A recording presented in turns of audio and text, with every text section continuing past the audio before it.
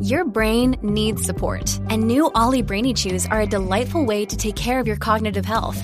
Made with scientifically backed ingredients like Thai ginger, L-theanine, and caffeine, Brainy Chews support healthy brain function and help you find your focus, stay chill, or get energized. Be kind to your mind and get these nootropic chews at ollie.com. That's OLLY.com. These statements have not been evaluated by the Food and Drug Administration. This product is not intended to diagnose, treat, cure, or prevent any disease.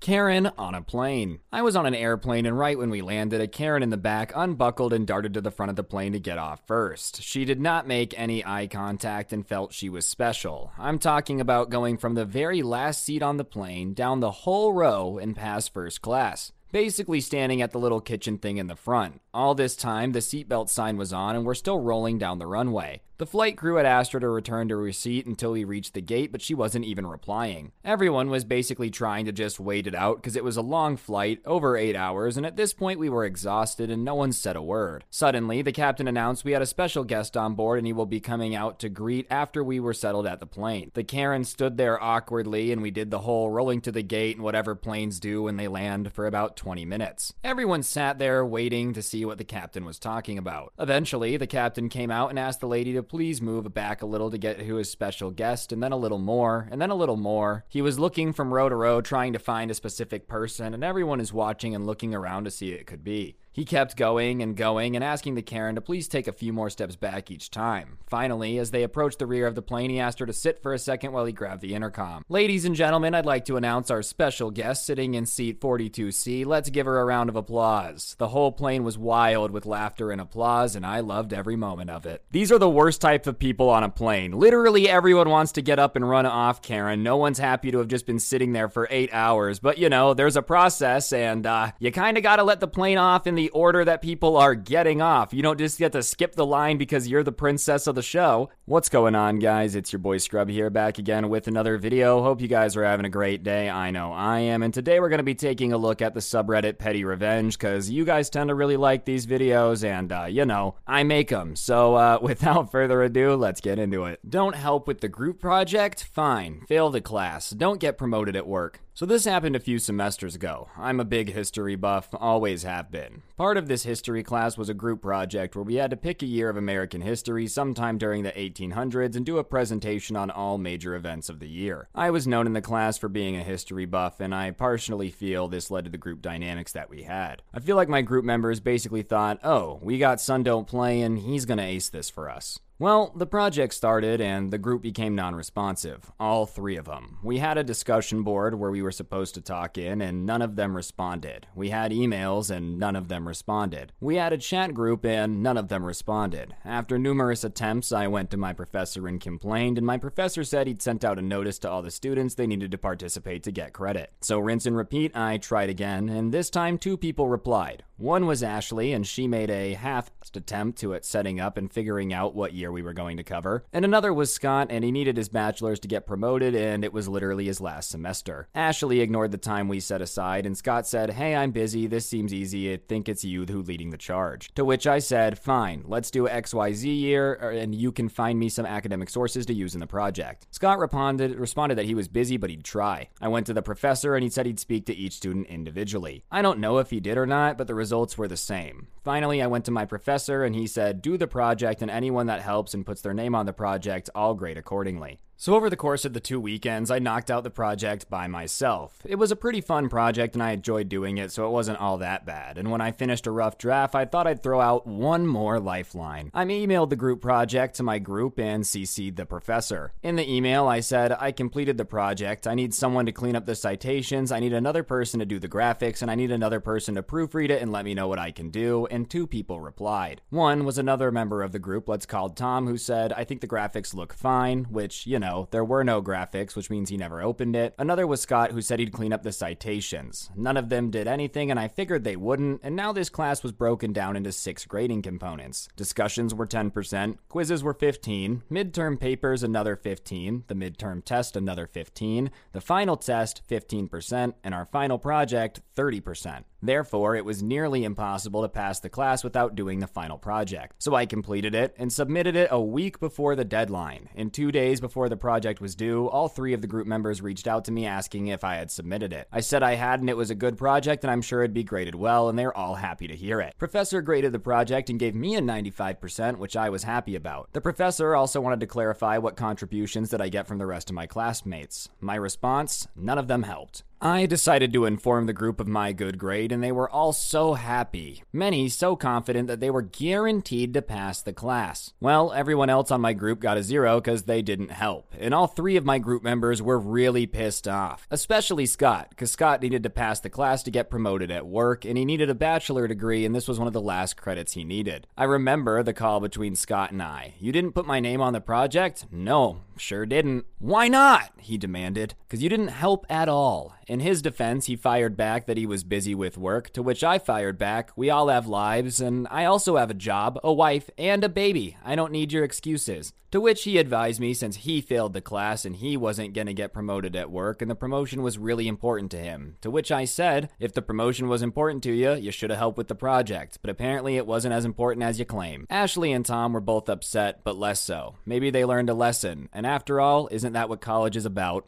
Learning. I mean, it's not like he gave him 700 chances to make it right. He even submitted it and said, "Look, someone clean up the citations just real quick, okay? You can get a decent grade." If they chose not to even open the presentation or double check it at all and make sure that their name was on it, then that's kind of on them, right? You know, petty? Sure, a little bit. But at the same time, I think everybody knows if you're going to be in a group project and one person's going to do most of the work, you at least have to pretend that you're paying attention to it and help them out when they need something. Force me to stay longer at work and not pay me? Fine, I'll ruin your business for a day. About a year ago, I was a waitress at a family-owned diner. It was Mother's Day and a Sunday, so you can imagine how busy it was. The diner had 12 tables, and I was the only actual waitress, and normally, my boss, the owner, would be helping me with tables on busy days. I show up to work, and already people are in the diner waiting to be served. My boss is nowhere to be seen, and I was stressed out because it was just me and the cook. No dishwasher or busser. Within an hour, the restaurant was packed, and I was responsible for serving everyone, taking up orders, picking up orders on the phone, managing online orders, cleaning the dishes, and bussing the tables, all 12, all by myself. I called my boss asking her where she was, and she didn't pick up. After 5 hours, my shift was about to end, and the restaurant was still packed, and I called my boss, and she finally answered. I asked her what time she was coming in, as my shift was almost over, and the restaurant is packed. And the woman had the nerve to say, "Can you stay for 2 more hours? I had a doctor's appointment I forgot. I'm sorry." I calmly told her that my shift ends at 1, so I'm letting you know someone needs to be here to take orders, and she begged me to stay and says she has no one to be there. I almost felt bad, but this woman had made me stay 15 to 20 minutes after my shift ended and not paid me for those minutes, so I hung up and walked out. The next day, my boss was furious with me and asked why I thought my behavior was professional, and then I reminded her that I had obligations outside of work and I couldn't stay longer because she had forgotten her to manage her time right. I was tempted to tell her I had a doctor's appointment too, but alas, I did not. Surprisingly, I wasn't fired. There were angry customers, lots of meals comped, and the cook closed the diner temporarily. But I was the only worker who kept that diner running, so she had no choice but to keep me. A few months ago, I put in my 2 weeks notice and my boss begged me to stay to the weekend. Told me, "No, you have to work weekends here. I need you here." And I told him, "Unfortunately, I'll be working at my new job during that time, so I won't be available on weekends." Even though I put in my notice for 2 weeks, I ditched after a week and blocked her on everything, and I now make twice as much at a much easier job. I don't really understand what they expected you to do. You ran the entire restaurant by yourself for an entire packed shift, and they were like, "Nah, just stay 2 more hours. I forgot my doctor's appointment." Sounds like you also forgot how you're supposed to be running a business. I don't know. If this diner's making it so you can pay your rent, you probably won't be able to pay rent a whole lot longer. He said I needed to keep the desk tidy, and I took that personally. This happened nearly 5 years ago when I had first become a concierge at a high-rise condominium. I originally worked in the management office, helping pick up the slack since the office was and still is overworked and understaffed. This is par for the course as the entire building is understaffed, including, of course, the concierge position. At the time, it was only the weekend shift that needed to be filled, and it was given a pay raise to fill on Sunday morning from 7 a.m. to 3:30 time. The shifts are pretty simple, morning and afternoon, and a night shift worked in with simple work to answer phones, coordinate valets, valet cars, and other simple tasks. I have it incredibly easy because Sunday is pretty much dead, especially since the majority of the residents are retired. Two things I was very good about were my logs, which were very clear and concise, and the cleanliness of the desk. However, not too long after I started working as a concierge, Terry, the weekday morning shift concierge, who I would relieve for his lunch break, began to feel threatened by me as I could easily keep on top of residents, guests, contractors, packages, and cars without issue. It was one day I was working during the week that Terry commented when he came in on Monday that the desk was a mess. Mind you, I worked the morning shift on Sunday and I had no control, nor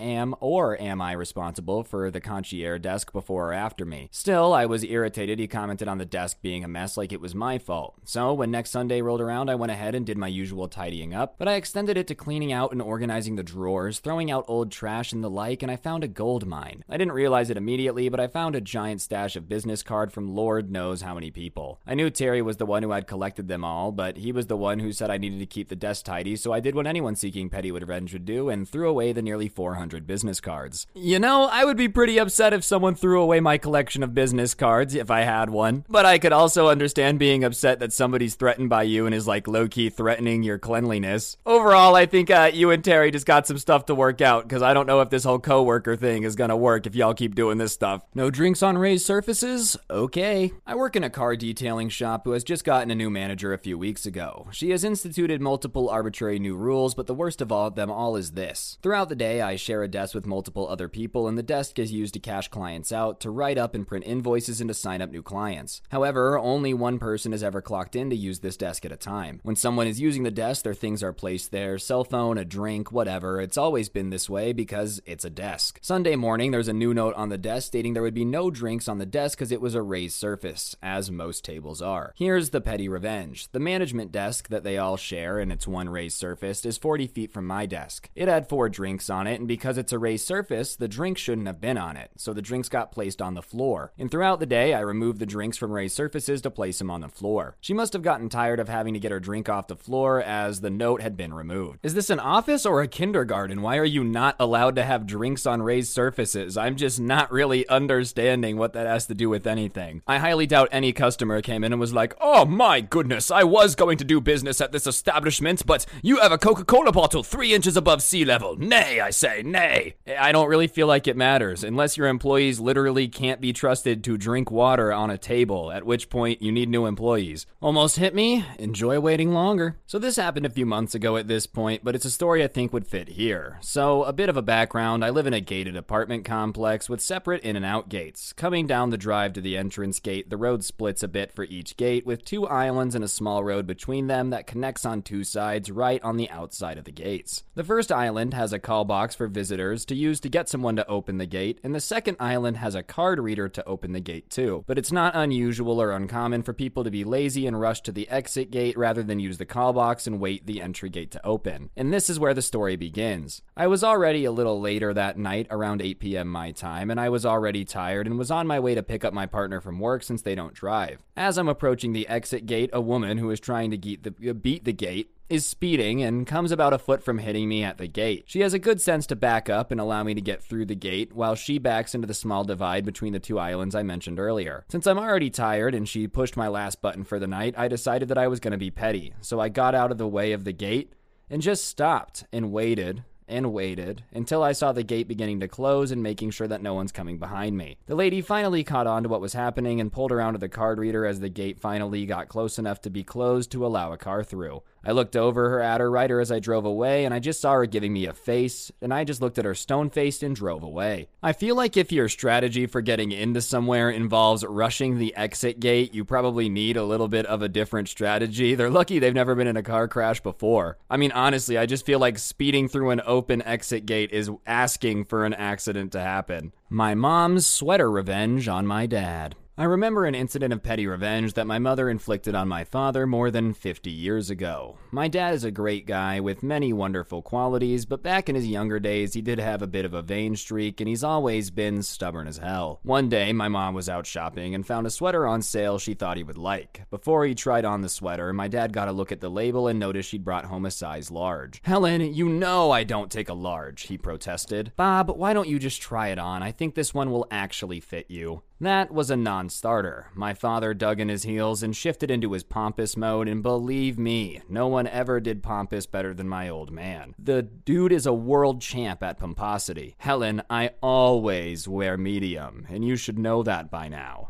My mom was not about to get flustered. All right, Bob, I'll take it back and exchange it for a medium. My dad was pleased that he'd made his point so quickly and convincingly and walked away looking smug. My mom went straight back to the store but came home with not one but two identical sweaters, one in size medium and one in size small. She then grabbed her sewing kit and swapped out the labels. When my dad got home, she gave him the small sweater with the medium label and then watched as he struggled to get his head through the collar. Does that fit better, Bob? Much better, Helen. Thank you, he answered, with his eyes bugging out of his head and the sweater gaped open over his belt. Dad wore the sweater around for a while that day, but I don't remember if he ever wore it again. But one thing I can be sure of, he was not about to admit that maybe this sweater actually was a little bit snug. My mom was not normally one for extravagance, but I'm pretty sure just having the story to share with a few trusted confidants was very much worth the price of 2 clearance sale sweaters. She passed away 5 years ago, but my dad is still around and sharp as an almost new tack at age 99, and I wonder if the time has come to let him in on the stunt, or if he'd get all pompous at me for confronting him with the truth that he actually once did need a size large. No sense in rushing things. I'll wait a few more years to make sure. Man, is someone cutting onions in here? I didn't realize that petty revenge was gonna make me feel so sweet at the very end of the day. Your mom sounds awesome, and your dad sounds very stubborn. Seriously though, dude, I hope one day to have a sweater moment with the missus. Seriously though, on that note, guys, I think that's gonna do it for the video. Hopefully you enjoyed. If you did enjoy the video, I would appreciate you taking a second to press the like button. Let me know in the comment section down below what you thought, and of course subscribe if you're new. Turn on those notifications. If you really want to help me out, you could use code SCRUBBY at the G Fuel checkout, and I also do post these on my Spotify. You can find a link down below if you want to listen offline without gameplay, whatever floats your boat. But yeah, on that note, guys, that'll do it. Don't get anyone pregnant. If you do, make sure they're hot, and I'll see you guys next time. I'm out. Peace.